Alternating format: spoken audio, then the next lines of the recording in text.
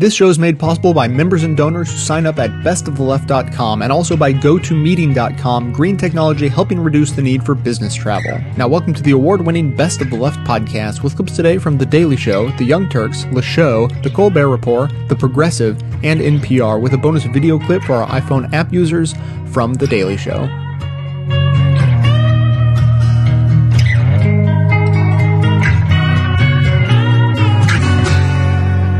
Speaking of a knee to the groin, remember a couple of years ago, right around this time of year actually, when then President Bush came to the country and said, we've been talking a lot about how to prosecute the war on terror, whether or not the Patriot Act is legal, and while we were all talking, looks like our economy is about to collapse.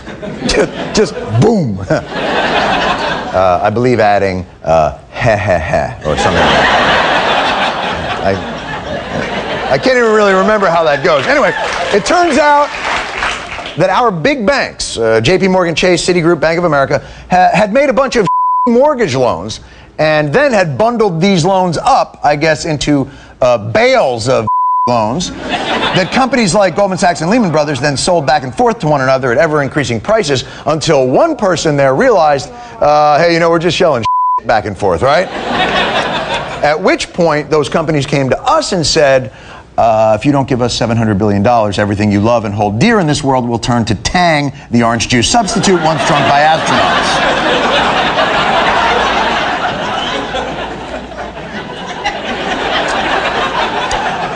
So JP Morgan got $25 billion, Bank of America got $45 billion, GMAC got $16 billion, everybody was getting billions of dollars, and in return for this in no way ransom money, the American people would now be the proud owner of these bales of troubled assets. We would now bear the risk of owning these mortgages, and the banks, the guys who got rich originally selling the loans, would step away. Merely just service the paperwork, handle the dry administrative fine print aspect of it. What could go wrong? Did I say rang?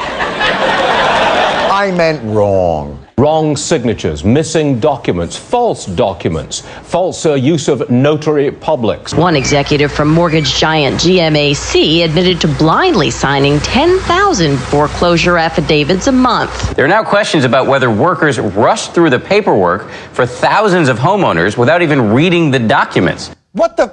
Wait, what? The banks weren't reading the fine print? The banks? You're the people who came up with the fine print in the first place. We never read the fine print.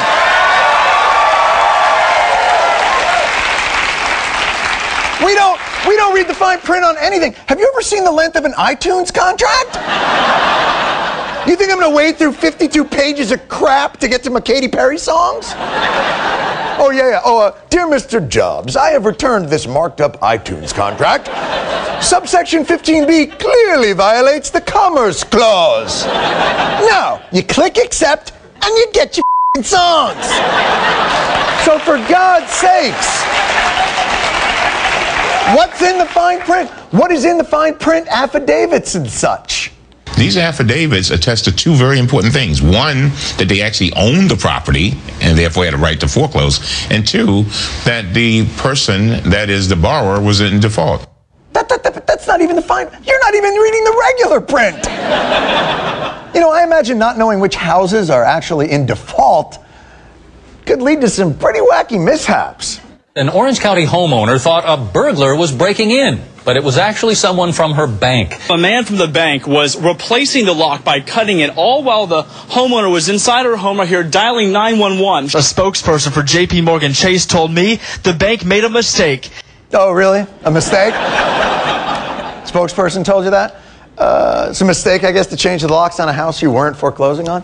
You know, just out of curiosity, even if foreclosure was legit, you do know you can't lock someone out of their house while they're in it.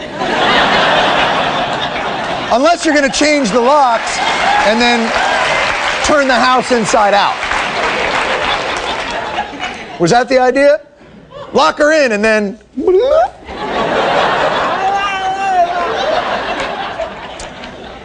Well, you know, since we, the American people, are now the owner of over half of these crappy mortgages, we can demand a halt to these foreclosures. Take a breath until all the paperwork is straightened out, until some order is restored to this system. Unless some type of weird catch-22 has been implanted in the fine print of this scenario that would create perhaps a Sophie's Choice type situation. If you freeze foreclosures, Fannie and Freddie, owned by us, owned by the taxpayer, cannot get any money out of the mortgages they hold. Result, we, the taxpayer, take a hit. And it delays the foreclosure process significantly, then it means that house prices are going to be weaker for longer, and so will our economy. Huh. So our choices are: we can improve the economy by throwing millions of families out of their houses just in time for the holidays. Or we can let them stay in their houses and crash the rest of the economy. Because apparently now we have a foreclosure-based economy. We are And the sad part is, Rube Goldberg himself could not have designed a more convoluted method to, in fact, us.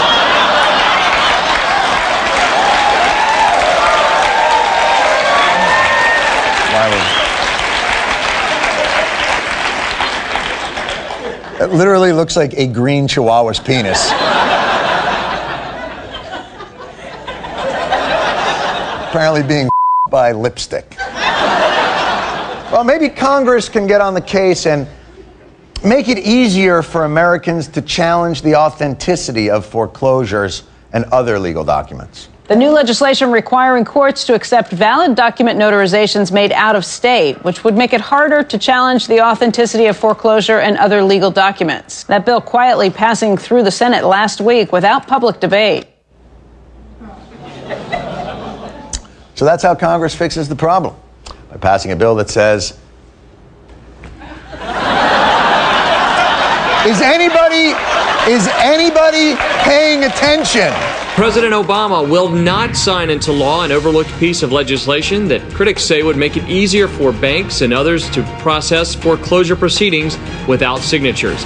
Thank you, President Obama. You know, it's crazy when getting us back to square one feels like victory.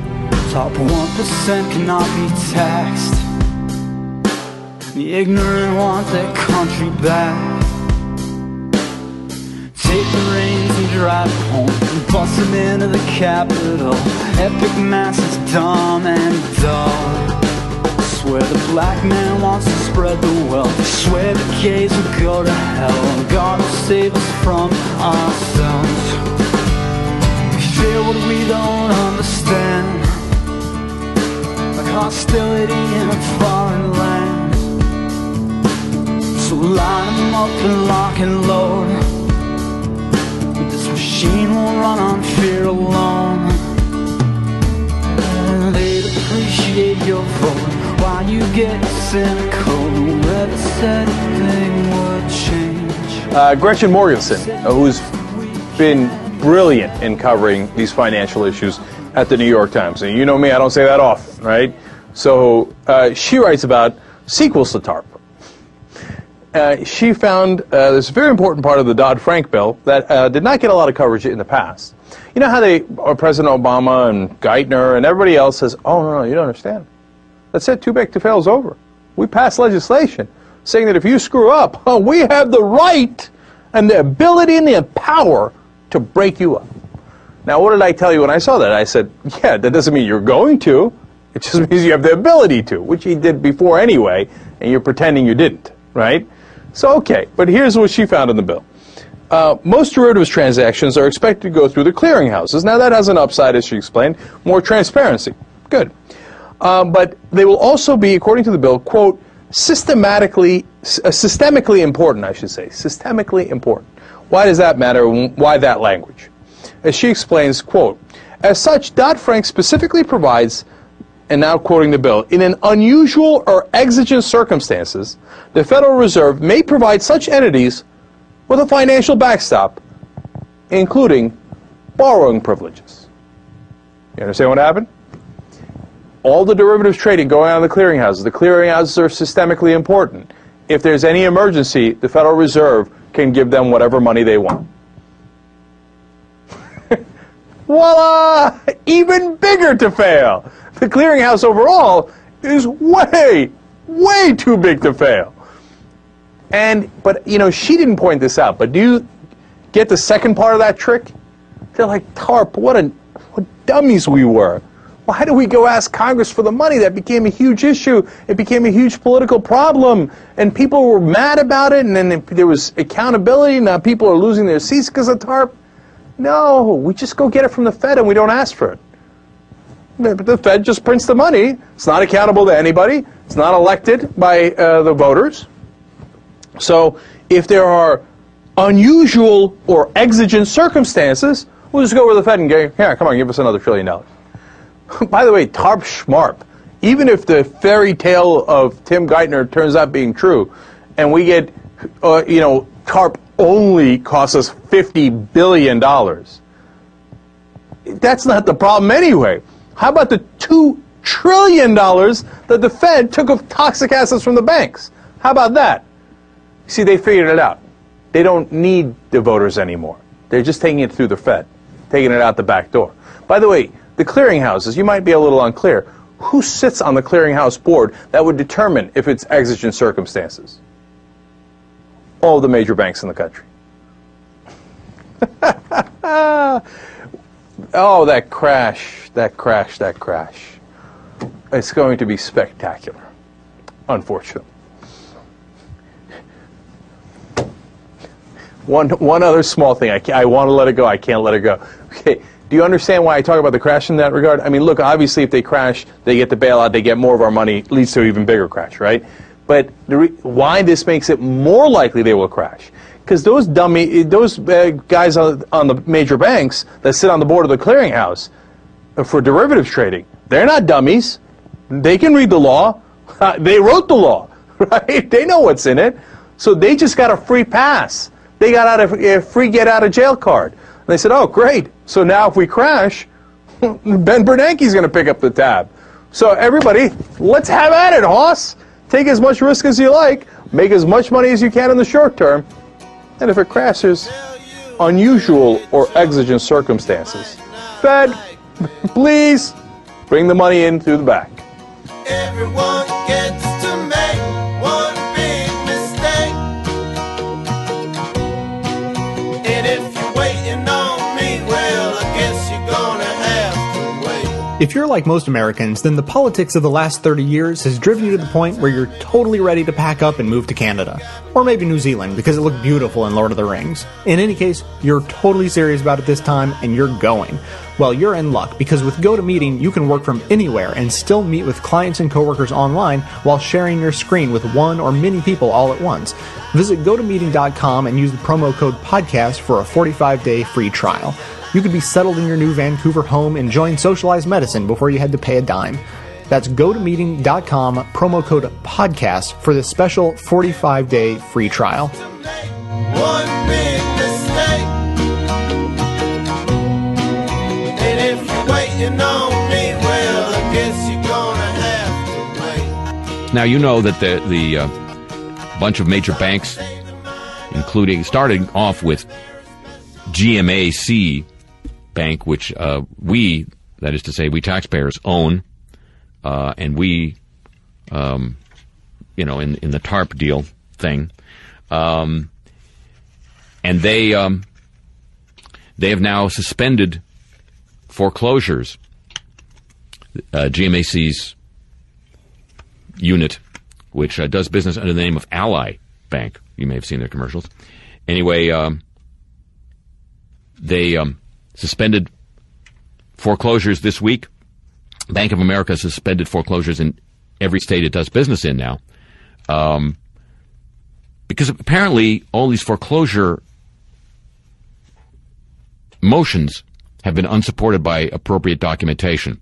Perhaps the case of the one person who was signing 1,000 foreclosure notices a day, which require him to verify that he has seen the underlying documentation and can swear that it's accurate and complete.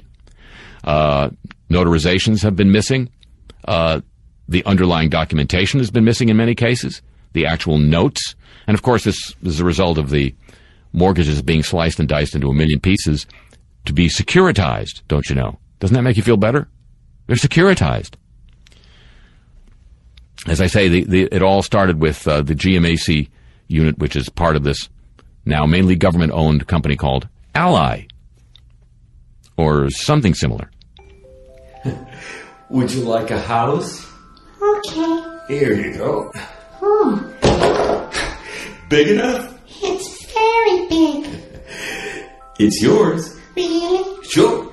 Just as long as you... Oh, oops. You didn't keep up with the payments. What payments? Uh-oh. Somebody didn't read the fine print. I didn't see any. Now we're gonna have to foreclose. Give me the house. I want the house. It's mine. Oh, ask your little friend here. He signed a foreclosure form. You did? Yep, he's the notary. He signed 1,000 of them just this morning. You're not a notary. Sure am.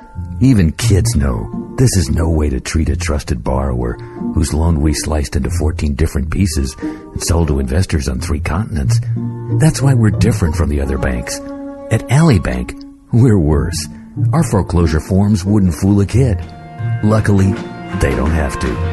It may not be the right thing to do, but it's just the thing we do. Ally Bank. We're in the gutter with you. Member FDICK.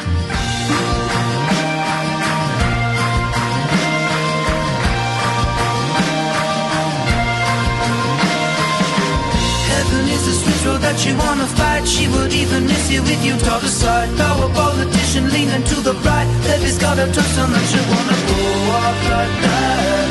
Get off of my style, leave a little window. Get off of my style.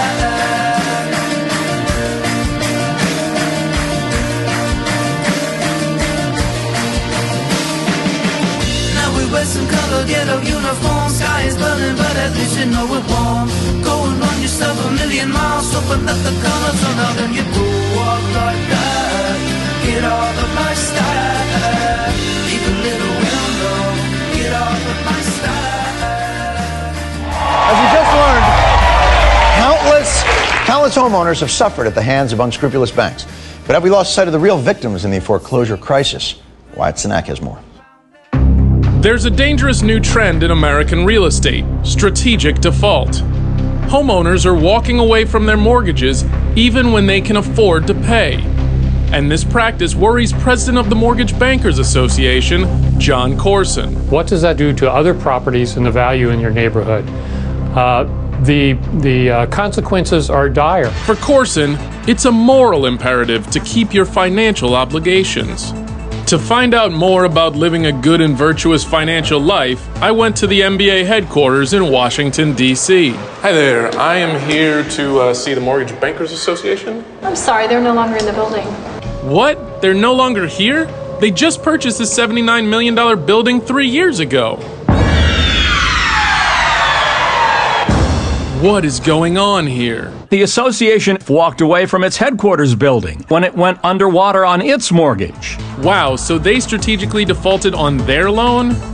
But I guess since the MBA only put down 5%, the blame should really fall on the idiot mortgage bankers who gave them the money. To better understand the complexities of home mortgages, I caught up with the head of the Nevada Mortgage Bankers Association, John Copeland. If I get the house, how long should I wait before I default on it? You're going to never default. You've signed a promissory note. But the Mortgage Bankers Association defaulted on their $79 million headquarters in Washington, D.C. Correct. If they did it, why can't I? For the association to default doesn't mean that it was the right thing to do. Now, as part of the MBA family, how does it feel knowing your daddy couldn't pay his mortgage? Knowing Daddy couldn't pay his mortgage, we're sympathetic. That's all we can be. Yeah. Sucks to find out your dad's a deadbeat. That is true. And one can only imagine the humiliation that deadbeat dad felt walking away from his property after publicly shaming homeowners who do the same. So where's the MBA living now? Where is the MBA at? Yeah. To be honest with you, I have no earthly idea. So they're just out there on the streets? I think we're not really on a street corner. Are they staying at the Y? Oh God, I hope they're not turning tricks. I would think not. I think we are certainly making the ends meet the best we can.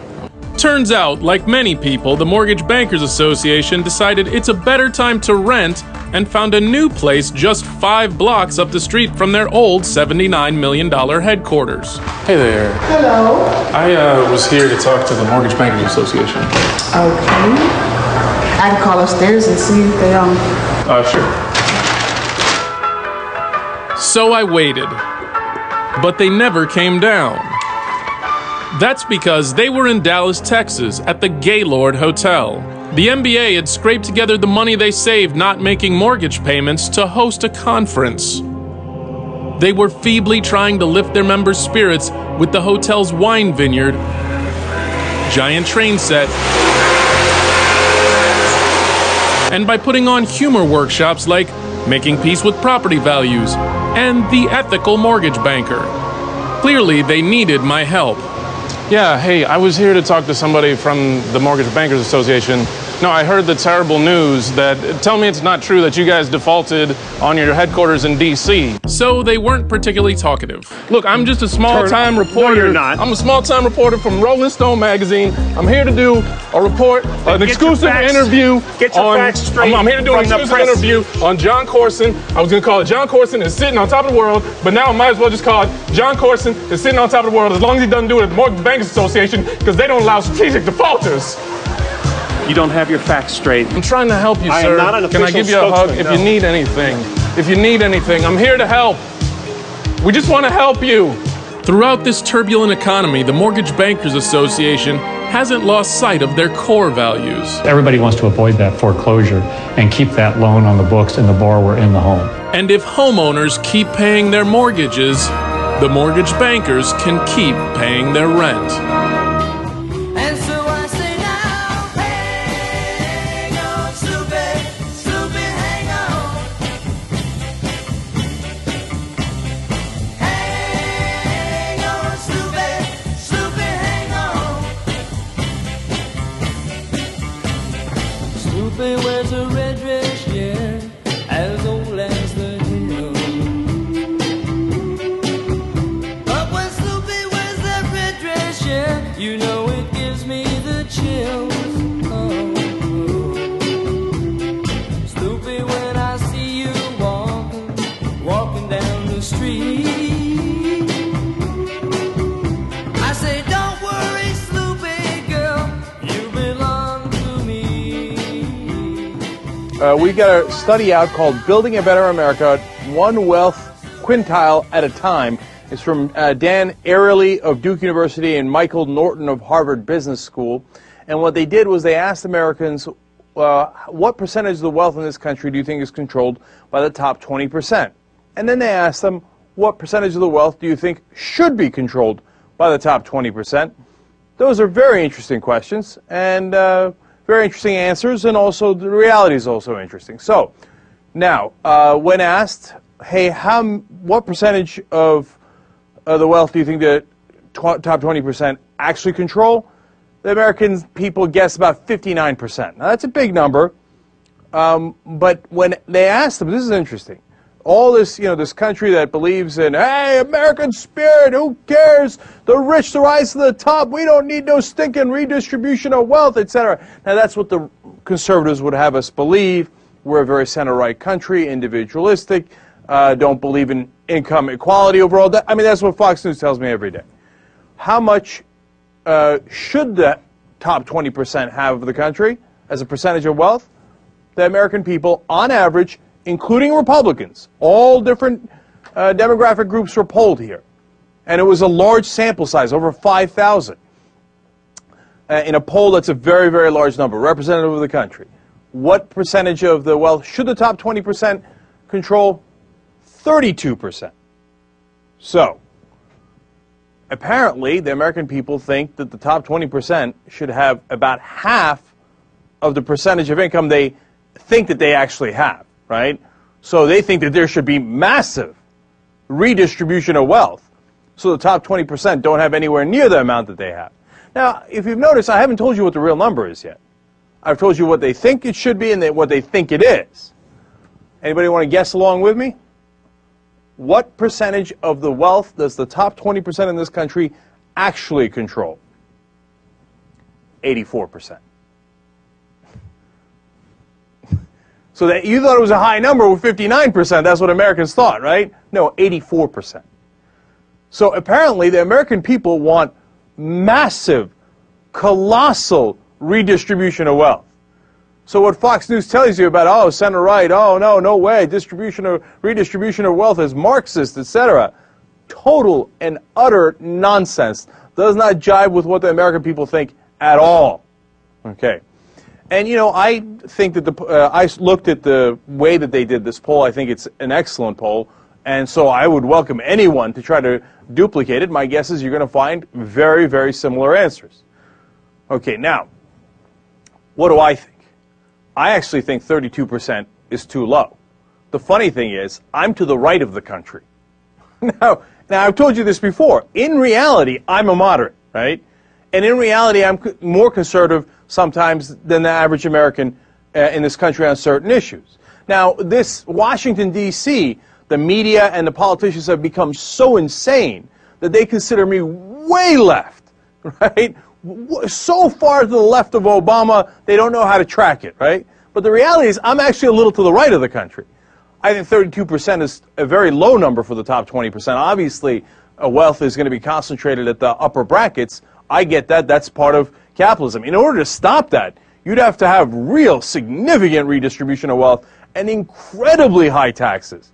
Sweden, which actually is socialist, and socialist is such a weird, funny word, because the question is, what percentage of the economy should the government control? What sectors should they be in? What sectors should they not be in? Those are all open questions. So calling any country socialist is a little weird, right? And certainly inexact. But that being said, Sweden controls a much larger sector of their economy with their government. Their government is involved in more sectors, for example, healthcare, right? And here, of course, our right wing says, Sweden's socialist, disaster. Even in Sweden, the top 20% only control 36% of the wealth. So that's still higher than what the average American thinks is ideal. Now, I don't want to go all the way to Sweden. I'm not that far left. I'm just not. And there's good arguments to be made for it, and I'd love to have those arguments on the show. But so I guess I want it to be higher than 36%. But when they tell you we're a center-right country, or when they tell you talk about Marxists or this or that, and Obama wants to redistribute wealth, well, actually, if Americans understood what that meant and knew the numbers behind it, apparently they want to redistribute wealth 1,000,000 times more than Obama does. So that's the reality in the country. Don't believe the hype about what the right-wingers tell you. There was a time when my world was filled with darkness. So let's presuppose for a moment that you actually enjoy this show. Now, if that's true, please consider supporting it with a $5 monthly membership. I actually quit my job as a climate activist to pursue this show full time because this is where I felt like my talents could best be put to use and I could have the biggest impact on the world. But I really need your support to keep going. I produce 10 shows a month of fearless coverage on all the hot button issues we face, maintaining a rock solid schedule, posting shows at least every third day. So if all that is worth $5 a month or as little as $55 a year, a little discount for you, please consider signing up for a membership at bestoftheleft.com. Members even receive bonus audio and video content on top of the rest that doesn't make it into the final cut of the show. So please, again, check out the membership tab at bestoftheleft.com. Thanks so much for your support. But it gets bigger till your heart is always running. As Americans, it is our duty to keep the legacies of our former presidents alive. From Lincoln's freeing the slaves from bondage to Ronald Reagan's freeing the air traffic controllers from their jobs. I say let the free market decide which jet has the right of way. And the legacy of our great or greatest president is under attack because the Bush tax cuts are about to expire. I know.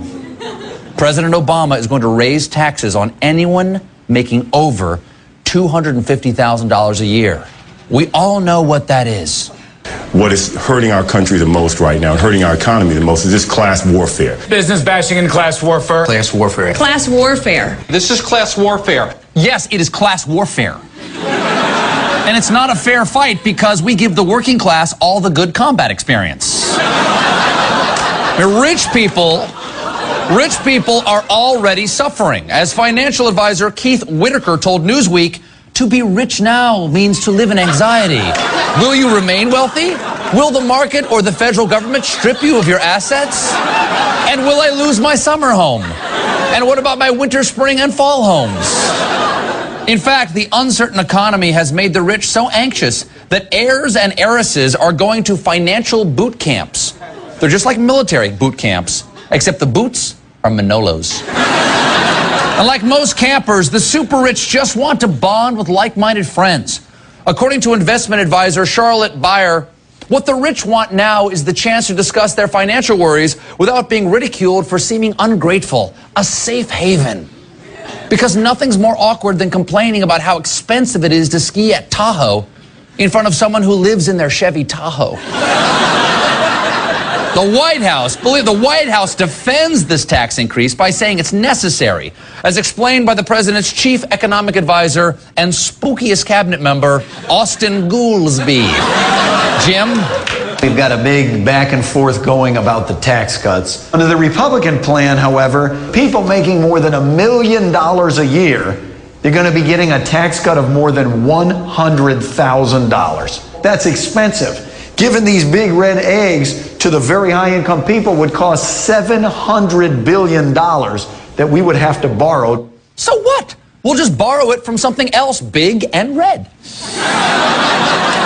And making over $250,000 a year does not make you rich. Look at me.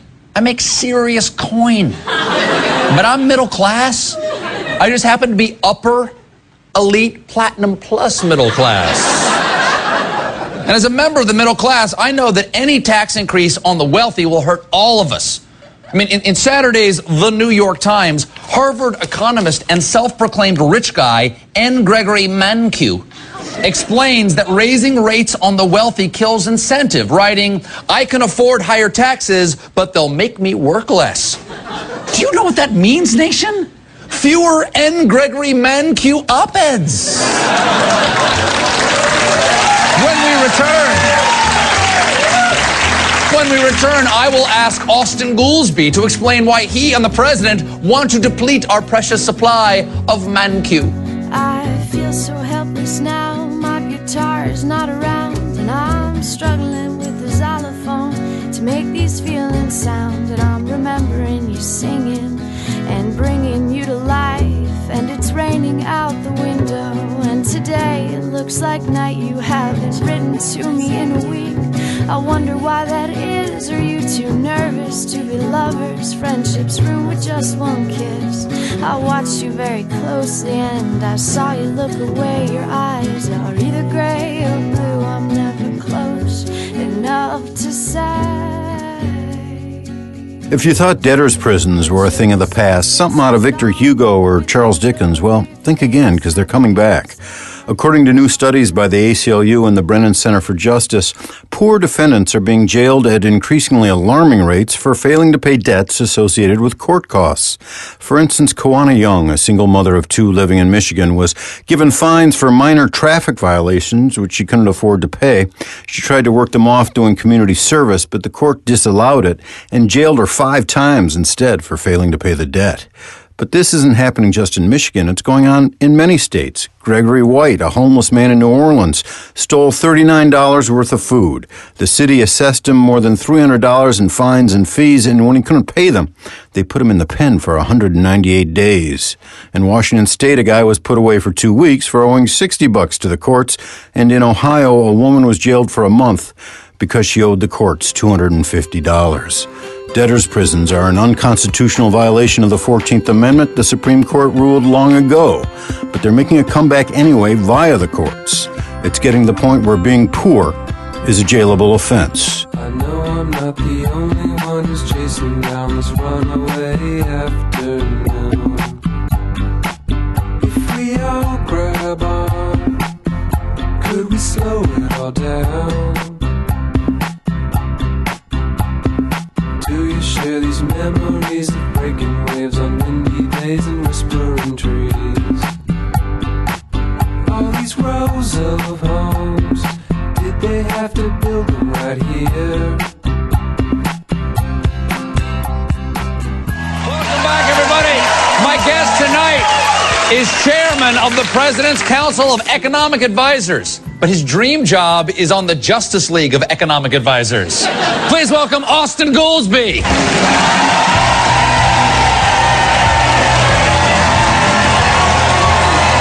nice to see you again, Mr. Goolsbee. Welcome back. Thank you for having me. It's a pleasure. Now, last time you were here, you were not the chairman of the President's Council on Economic Advisors. That's true. Now you are. That's called the Colbert Bump. Now, you are. Let me get this right. You are you are the head of the Council of Economic Advisors. What does that mean? What like are you like the Joint Chiefs but for money? Do you have a big red button where you can like launch missiles or something? The CEA is not really in charge of anything. It's more like the president's data hunter and gatherers and internal think tank. Now the president is going to let the core of the Bush tax cuts sunset at the end of this year, and the top 1% of Americans are going to have to pay a lot more money, right?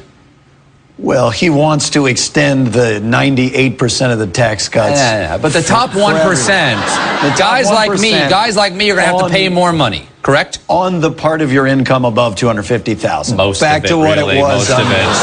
Now, okay, well, you tried to what explain it was under Clinton. The bad old days under Clinton. Yeah, right, exactly. The Depression. Now, could we? You explained this. Let me put this up here, Jimmy. You explained this with a whiteboard demonstration recently, which is up on the YouTubes. This is what you say. There's the GOP's plan right there. This is how much taxes would be cut. And up there, you got all the rich people above $1 million, okay, yeah, who evidently, from this demonstration, look like they own Jupiter. Explain this to me as quickly as you can. What are you trying to put forth with this this kind of propaganda? Well, this was just trying to demonstrate that the president's plan would give a tax cut to everybody on the first $250,000 of income. Yeah. But what's happening is this plan, which would be needed and give relief to 98% of people, would face no tax increase at all, is getting held up so that a very small number of people can get a very big tax cut. But isn't this class warfare? Because these people, well, certainly it's partisan. Look, you made the rich people red. That was a warning. Yeah, well, we're bad guys. Red, fire red, bad red, emergency red. Absolutely. Red is Why don't you make us green? That's the natural color for us. Red is a primary color. Green is not a primary color. I don't see color.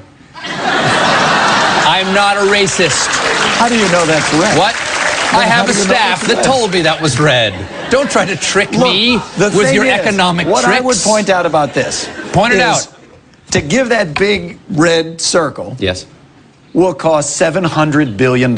And we rich people, we will put that right back into the market. We will put it right back into the market by investing in Chinese paper mills and Indian tech companies. Look, we did that in 2001. Yes. It didn't work. We had 8 years of prosperity after that. Didn't we? No. A lot of people got rich in the last 10 years. Don't rewrite history, my friend. It was the first boom in recorded U.S. economic history in which the middle class's income fell by $2,000 over what was supposed to be a boom, and it was followed by the worst recession since 1929. But so as I say, that didn't work. Let's not do that again. I did fine. And I'm middle class. What is wrong with that? What is wrong with that? Maybe those people just didn't work hard enough, you know? Don't you believe in the free market? Yes, I do. Is this free market? Yes. How so? Because you're free to take whatever job you want. No other Western industrial country has a progressive tax rate where the rich get taxed more than everybody else. Name one. Name one other country. France. The UK. I said one. I'm afraid I won. I think you lost that round. I'll stick with France. Okay. Now, Okay, so let's talk general economics for a second, since I've totally defeated your analysis. On behalf of, Americans out there, when will this end? I mean, it's been 2 years of economic crisis. Joke's over. We get it. When will the hammer that is on Americans' heads come off? Well, it started in 2007, this recession. Yeah. That's the worst recession since 1929, and it's obviously going to take time to get out of it. We've had private sector job growth for 9 straight months. The president's the first one out there saying that's a good start, but it's got to be more. We got to get the growth rate higher. Mm-hmm. We are growing, but it's a very deep hole, and it just takes a while to get out. You love the Chilean miners. I mean, they pull them up one at a time, but we're going to... Are you saying all of America is at the bottom of a mine shaft right now? In January 2009, it was at the bottom of a very deep mine shaft. And are we still drilling, looking for them, or are they up actually out of the tube? We're coming up one at a time. We're pulling it up. That's a good battle cry. We were losing 800,000 jobs per month when the president came into office. Epically horrible. 1 month, the month of January 2009, was itself as big as the entire recession of 2001 by some measures. And what I would say is, Warren Buffett, I know a little bit. I met in the campaign. He makes the observation that in 1900, the Dow was at 50. In the intervening period from 1900 to today, we had World War I, we had a depression, we had World War II, we had Vietnam, we had a whole bunch of things go wrong. And yet, by 2010, the Dow was at 10,000, 11,000. We make 10, 20 times more than we did then. We're obviously going to grow our way out of this. What we need to do is stick with a plan where we're making investments that are going to lead the economy to grow. And the president is doing that and doing policies that we know don't work, that didn't work when we did them the first time, and that we'll have to borrow $700 billion to enact. Doesn't make any sense. Well, that was an excellent speech. What I heard from it is, to get out of this hole, we need to have 2 world wars and a Vietnam. Is that what you're saying? No. All right. I guess I don't understand economics. Chairman of the Council of Economic Advisors, Austin Goolsbee. You can support this podcast at no additional cost to yourself when you shop at Amazon through a special widget posted at bestoftheleft.com. You can use the widget to search for what you're looking for, or simply click through and shop the site normally.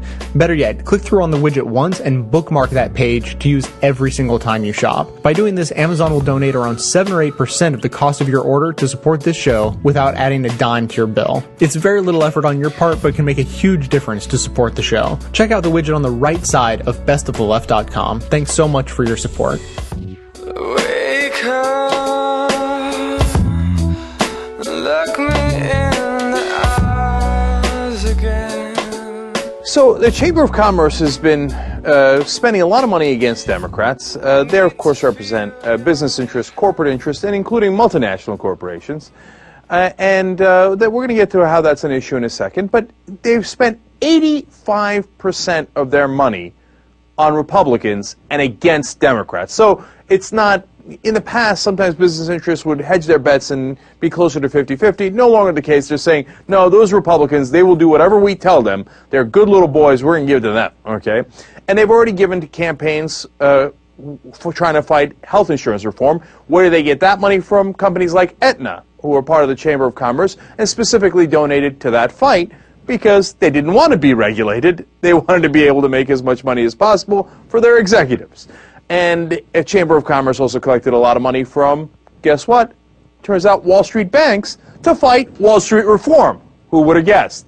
Oil companies to fight any kind of reform efforts or giving away of tax subsidies to oil companies, and the list goes on and on. But they have made their allegiance clear. They are with the Republicans, and they are spending a tremendous amount of money in these elections. They say they will, in the end, spend an unprecedented $75 million on these midterm elections. And that blows away any previous spending by the Chamber of Commerce and almost by any group, right? So they're saying, tell Randy Gonzalez we're coming, right? So normally the reaction from the Democrats would be panic, right? It was, oh, no, please, what do I do? How do I cater to you? No, give the money to me instead. Well, that's, what is known as the Rahm Emanuel strategy. And, I think the president's been a little guilty of that as we go along. But now come to find out as elections roll around that Rahm Emanuel was wrong. That those business interests were not going to give to the Democrats. They were overwhelmingly going to give it to the Republicans. And so the idea of appeasing the drug companies by giving them the same deal that Bush got, well, it didn't really work too well. Trying to appease the health insurance companies and come up with a compromise and kill the public option didn't work too well. And the list goes on and on. So now that the Democrats realize, oops, that didn't work out, well, they have a couple of choices. And normally the choice that the Democrats would make is cut and run. I'll be honest with you, politically, that's usually their MO. They say, oh my God, where do we run? Please, business, we love you. In this case, something a little different has happened. New day in America. You know what Nancy Pelosi's saying? She's basically saying, bring it on. Listen to this very interesting quote from the Speaker of the House.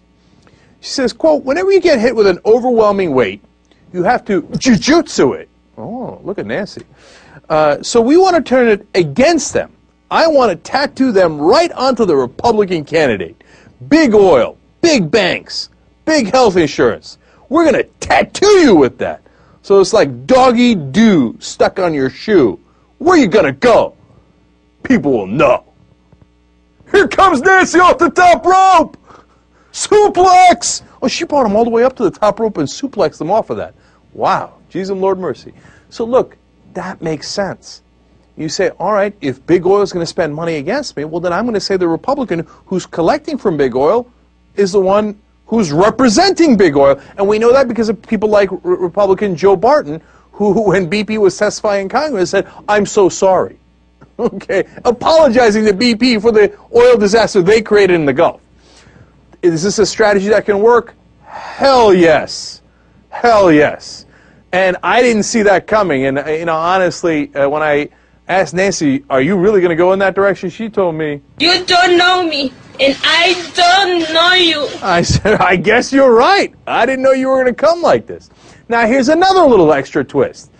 Think Progress, it was a progressive blog, did a little investigation. Now, these are all facts, and you can look into it yourself, and other news organizations are looking into it, etc. Okay? So they said, all right, where's the Chamber of Commerce money coming from? Now, some of it is coming from the United States. Okay, good. And they say that they're an organization that, gives some money to politics. That's true, and they have some other things as well. All right, now that's all kind of fairly kosher for the moment being. But here's the other problem. The Chamber of Commerce also gets money from abroad. So, for example, when you do an investigation, you find out that companies from Bahrain have given the Chamber of Commerce about $100,000. Companies from India have given them $200,000. Now, if they spend foreign money on U.S. elections, guess what that is? That's illegal. Okay?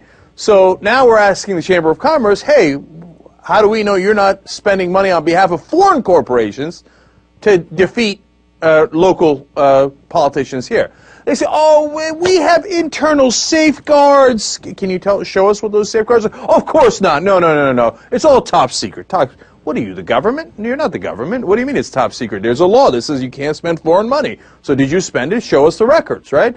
And they said, well, and we keep it very separate, very separate. The money that comes in from Bahrain goes straight into our pocket, or wherever it goes, but it doesn't necessarily go to political ads. Really? Why can't you take $200,000 from here and $200,000 from here and switch it? Money is fungible. So, of course it could go in there, and certainly you have to show us that you didn't, because that seems to be going into your coffers and then spent on political ads, which is illegal. So, all of a sudden, we got a fight on our hands. And the Democrats are rolling up their sleeves. Okay, now we're having a conversation. But look, the other reason why that might be monumentally important, and right now I'm not saying it is, but it might be, is that business interests here, corporate interests, multinational corporations, etc., they might have screwed up here. For two reasons. One, politically, they're on the wrong side of this thing. The Democrats put up a piece of legislation saying, we want to give tax breaks to companies that bring jobs from abroad back to the United States, and we want to take away tax breaks for offshoring jobs. The Chamber of Commerce hated that. paid off the Republicans to kill it. And they did. The Republicans filibustered it. Now, when you ask Republicans, voters, Democratic voters, independent voters, they all agree. That's horrible. They're like, no, we want jobs here. We don't want them in Bahrain and India. Okay? So they're playing with political dynamite there. Okay? Number two, look, the reason why they gave 50-50 in the past, or roughly speaking, and they'd give a little bit more to the Republicans, but not this much, is because you want to make sure that both parties are on your side. That's how they bought the Democrats and the Republicans. That's been our number one problem. If they give up that neutrality, if you will, well, then the Democrats have nothing to lose by going after them. That's a major mistake by corporations, okay? And that might free up the Democrats to actually represent us. Do I dare dream? Do I dare dream? Maybe a little bit, but is that blue I see? There's a little bit of hope in there, right? Because that's an opening they created. And if the Democrats walk through it, it'll help them politically, no question about that. And maybe they'll realize, hey, you know what? They can spend 8-1 against us, and that is the current numbers.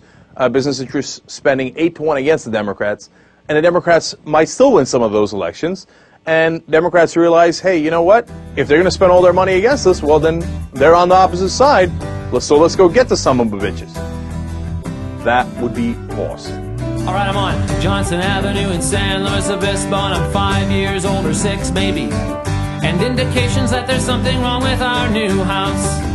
Trip down the wire twice daily. I'm in the living room watching the Watergate hearings while my stepfather yells at my mother. Launches a glass across the room, straight at her head, and I dash upstairs to take cover, lean in close to my little record player on the floor. So this is what the volume knob's for. I listen to dance music, dance music.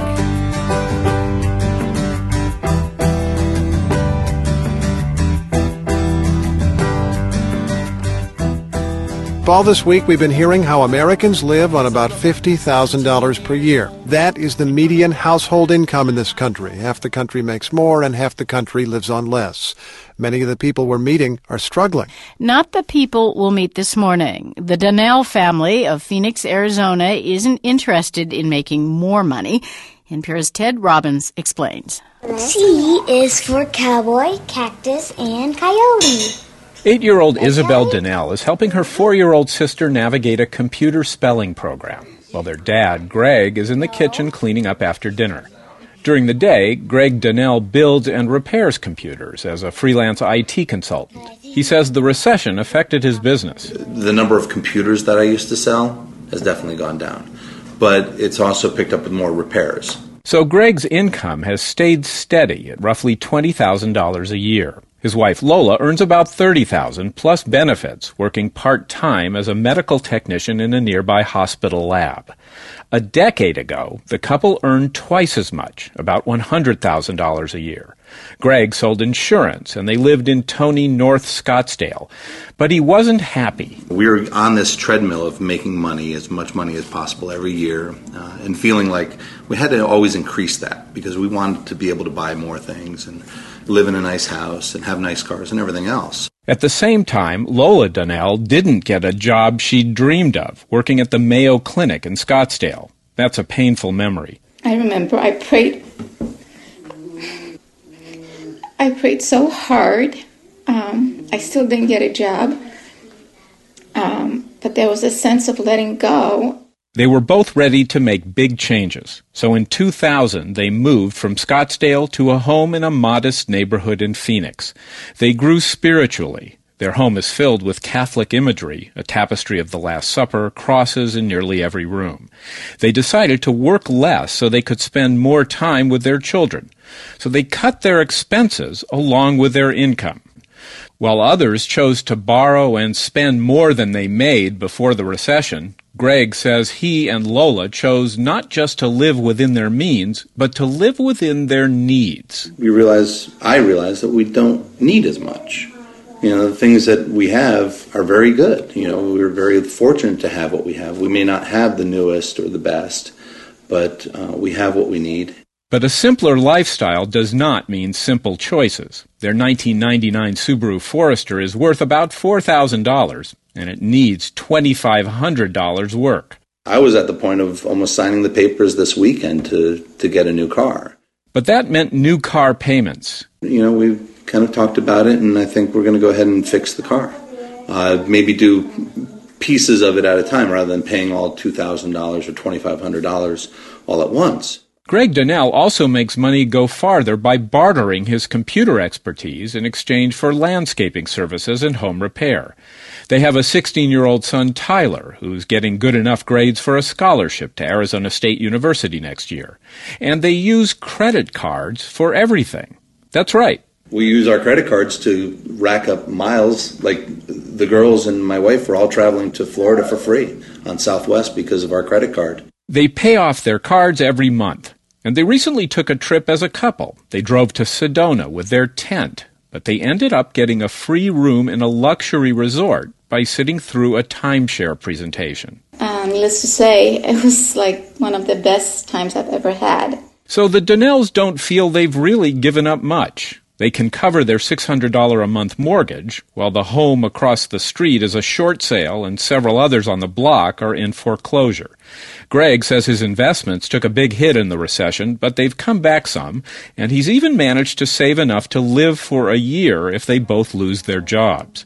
Lola says she's had time to meditate and reflect. I'm learning that it's a benevolent universe we're taken care of. The Donnells could work more, but then they'd have less time for what matters to them. They choose to live in the middle. It helps them feel comfortable financially, emotionally, and spiritually. Ted Robbins, NPR News. One gonna hold my woman, another gonna hold my job. One gonna help me get up, another gonna help me stop. One gonna help me talk right, one gonna lay me down to sleep.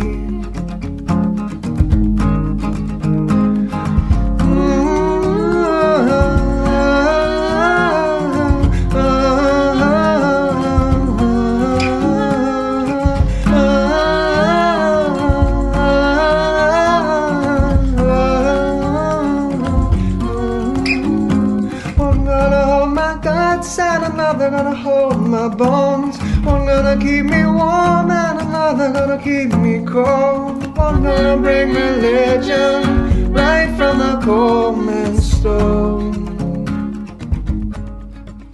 Newt Gingrich went on the attack against Nancy Pelosi. He said that Republicans are the party of paychecks and Democrats are the party of food stamps. Right? Now, Nancy Pelosi objected to that, and she fought back about that. And so then Gingrich goes on Greta Van Susteren's show on Fox News Channel, and Greta's going to ask him about it, and he has a curious answer, because remember, Nancy Pelosi said actually food stamps are unfortunate because we don't want people getting food stamps, we don't want the economy doing poorly, but have a good multiplier effect because the more money you put into food stamps, the more it circulates throughout the economy, and apparently Gingrich does not agree. Let's watch. And I suggested that their policies kill jobs, and therefore that food stamps may be the right symbol for the Democratic Party, and she seemed to get very upset. I think probably what she didn't like is the sort of the way it was framed is that the choice that you tell Republicans when you go out there and run, you can either say you could say the Democrats are the party of food stamps, while the GOP is the party for paychecks. I think, and then she responded. She said that food stamp is the biggest bang for the buck when you do food stamps and unemployment insurance. It's the biggest bang for the buck, and she says that for every dollar a person receives in food stamps, $1.79 is put back in the economy. Well, you know, I carry around a bumper sticker that says 2 + 2 = 4. So I'd be very curious how a dollar given to somebody becomes $1.79. And I think if we could get that to work with the U.S. Treasury, so if people gave the Treasury $1,000, it became $1,790, we could pay off the federal debt and never worry about spending or anything. I mean, somehow I don't understand how liberal math turns $1 into $1.79. Liberal math. Math, it's so damn liberal. All right, now you want me to explain? United States Agriculture Department says actually Pelosi's wrong. Food stamps multiplier effect on the economy is not $1.79. It's actually $1.84. It's higher. Now, there's one article here that explains it better than anyone else can. It's actually the Wall Street Journal. And I'm sure the Wall Street Journal is not doing liberal math. They explain, as anybody with any bit of sense and knows a little bit about economics understands, is that when you different things that the government does have different multiplier effects on the economy. So, for example, when you give food stamps to people, they spend it right away. In fact, 80% of the food stamps get spent in the first 2 weeks. 97% of them get spent within the first month. So they go directly into the economy right away, and it doesn't get saved, right? And when it goes into the economy, it kicks off a cycle where, for example, the grocery store makes more money, the owner of the grocery store makes more money, the people working at the grocery store make more money, but also the people who, let's say, pick the corn, they make more money. And all the people who made more money from the food stamps going in there then wind up spending more money as well, which then also gets into the economy, and it creates a virtuous cycle. And food stamps, since they get spent so quickly, and most assuredly, have the best multiplier effect on the economy. And that's how it works, and every economist in the country understands that concept, including the conservative ones. But now, is it that Newt Gingrich doesn't understand that he's stupid? No. There's plenty of dumb guys on the right, but Newt Gingrich ain't one of them. And he knows exactly how a multiplier effect works, but he doesn't like the math that's coming out, so he tries to dismiss it, because he thinks the Fox News audience is full of idiots who aren't going to understand it. So he says, liberal math, get out of here, multiplier effect. What's economy? I don't know. Get out of here.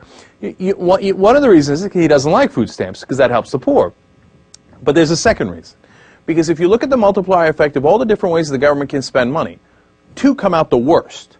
So it could be over $1. Well, those are good because that means you're getting a virtuous circle. Or for $1 spent by the government, it could be under $1, which means it's not productive and you have a vicious cycle where, there's some good things that come out of it, like savings, to be fair, right? But that it doesn't go back into the economy and stimulate the economy. So what are the two proposals that the government can do that fare the worst? Well, look at this. Coming in at second from the bottom is cut the corporate tax rate.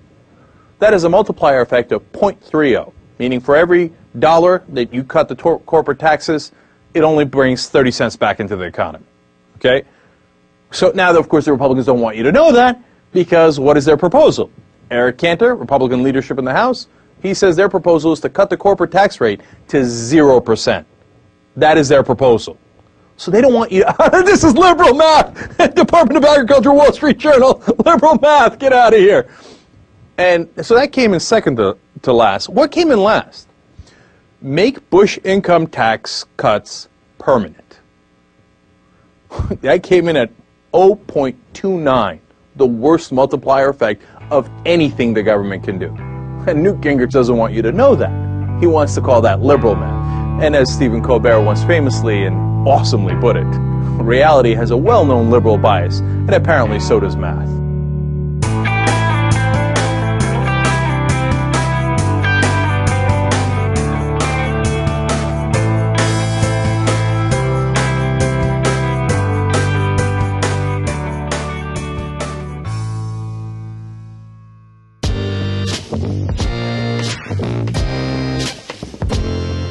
Hi, Jay.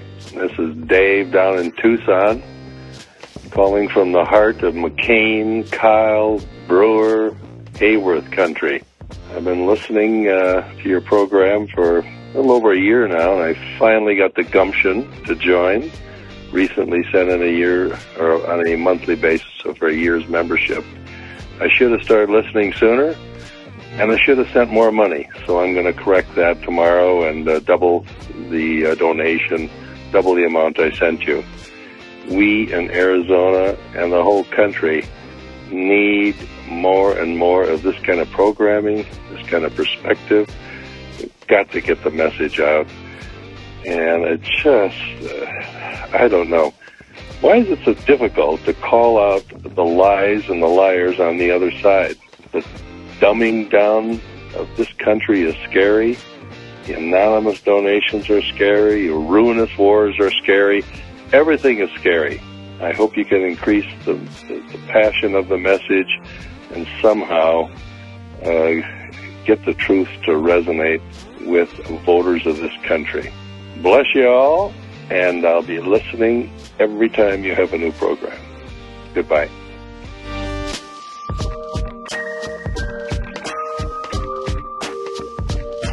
Hey Jay, this is Ari from Vacaville, and I just want to tune in on the religion debate. I also was a conservative, blindly voting Republican, religious, but I gotta weigh in on the other side too. That it's not all wrong. Like one of the other callers said, that religion in the Bible definitely is left. Jesus is very humble and not like what the Republican side seems to paint Jesus as. They just seem to take it away. But on the other side, it's also that there's a lot of stuff in religion that's not good, and a lot of things about the way the churches are run these days. You see, like, nonprofits ended up being rich and powerful, and it's been corruption. A lot of things going on there that is not good. So I wouldn't say I'm a part of the Christian side necessarily, but I would say that there's a lot of very good principles in there that Jesus and a lot of the disciples talked about, and should be taken into view without just dismissing them. Anyways, keep up the good work. I love the show.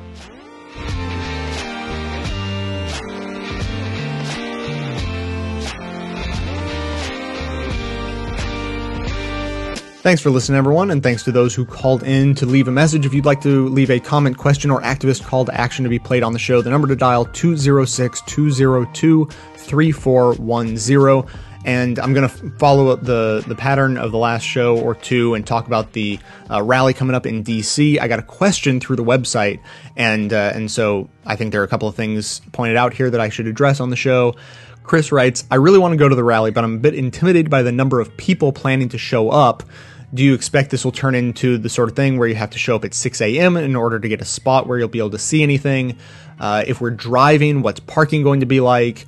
I'm totally paraphrasing, are there going to be, easy access to bathrooms, that sort of thing, logistical stuff? And so I'm happy to talk a little bit about the logistics of DC and wildly speculate about the event itself.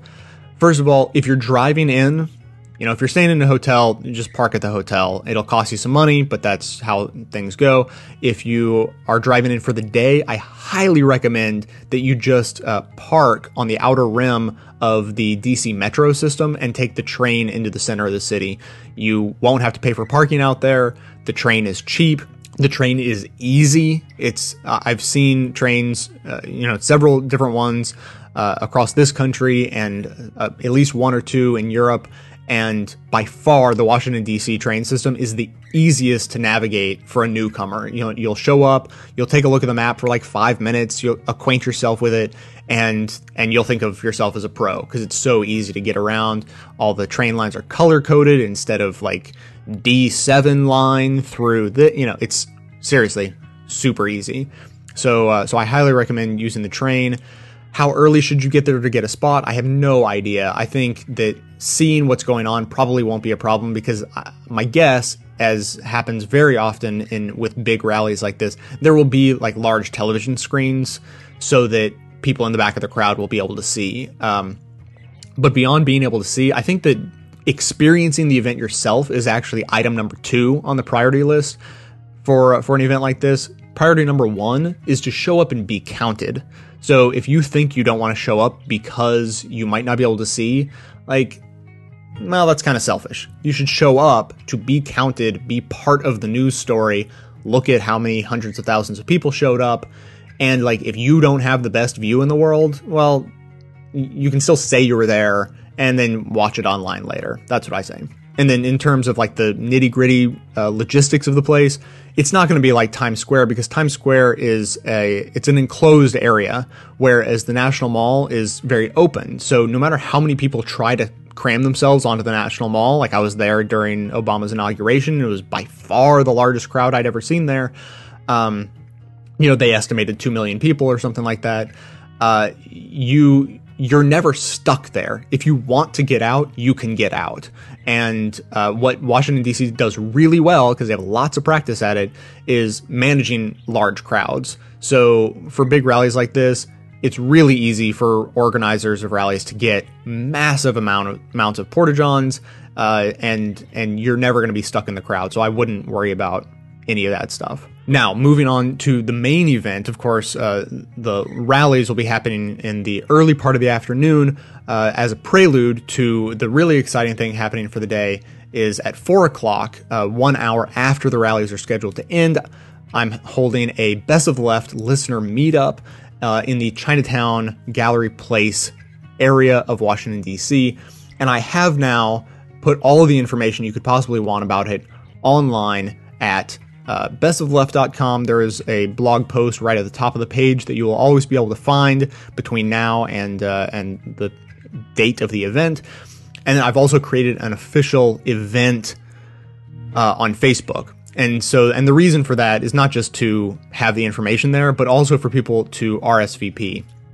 And, I had no idea if I would post this up here and are like 5 people going to show up or 50. I flat out have no idea. And that's why I'm actually asking that if you're on the Facebook, it would be great if you could RSVP, because if it turns into like a big crowd, then I should call the bar ahead of time and let them know that there's a big crowd coming and see if they can accommodate that. So the easiest thing to do, of course, besides going to bestofleft.com and seeing the information there, being linked to Facebook where you can RSVP, you can just go straight to the Facebook event, which of course is at facebook.com/event PHP EID equals 166559703355578 &REF equals MF. Now, if you're just on Facebook and you're looking for the event, you want to take the roundabout way of finding that page instead of just going directly to it like a normal person. The roundabout way would be to go to facebook.com/bestoftheleft. And right there, there will be a link to the event. It should hopefully be obvious what it is, and you can RSVP that way. It would be greatly appreciated just to get a sense of the number of people who are coming. And I'm excited to say, I was excitedly surprised that within a few hours of posting that event and making it available on Facebook, about 6 or 7 people had kind of signed up like right away. So it's potentially possible that a lot of people are going to show up. So that's exciting. Now, of course, I just need to thank a couple of people before I go. Karen S. signed up for a monthly membership on June 25th, and Chad B. signed up for his membership on September 4th and went ahead and paid for a full year in advance. So, of course, huge thanks to Karen and Chad and all the members who make the show possible. I can't do it without you guys and can't thank you enough, which you know already because you're tired of hearing me say that. Of course, everyone can support the show by spreading the word to everyone you know about it. It makes a huge difference just to spread the word of mouth. You can follow the show online and help spread the word about it online by joining up with us on Facebook and Twitter. Of course, I highly recommend that right now, especially right before this meetup in DC. If you think you may be coming, updates will always be posted to Facebook and Twitter in case there are any. And then details about the show itself, including links to all the sources and music used in this and every episode, are always posted in the show notes on the blog. So, coming to you from far outside the conventional wisdom of Washington, D.C., my name is Jay, and this has been the Best of the Left podcast, coming to you 10 times a month, thanks entirely to the members and donors to the show from bestoftheleft.com. Fine lines now black and white, 'cause you took apart a picture that wasn't right. Pitch burning on a shining sheet, the only maker that you wanna meet. A dying man in a living room, whose shadow paces the floor. He'll take you out any open door. This is not my life, it's just a fond farewell to a friend.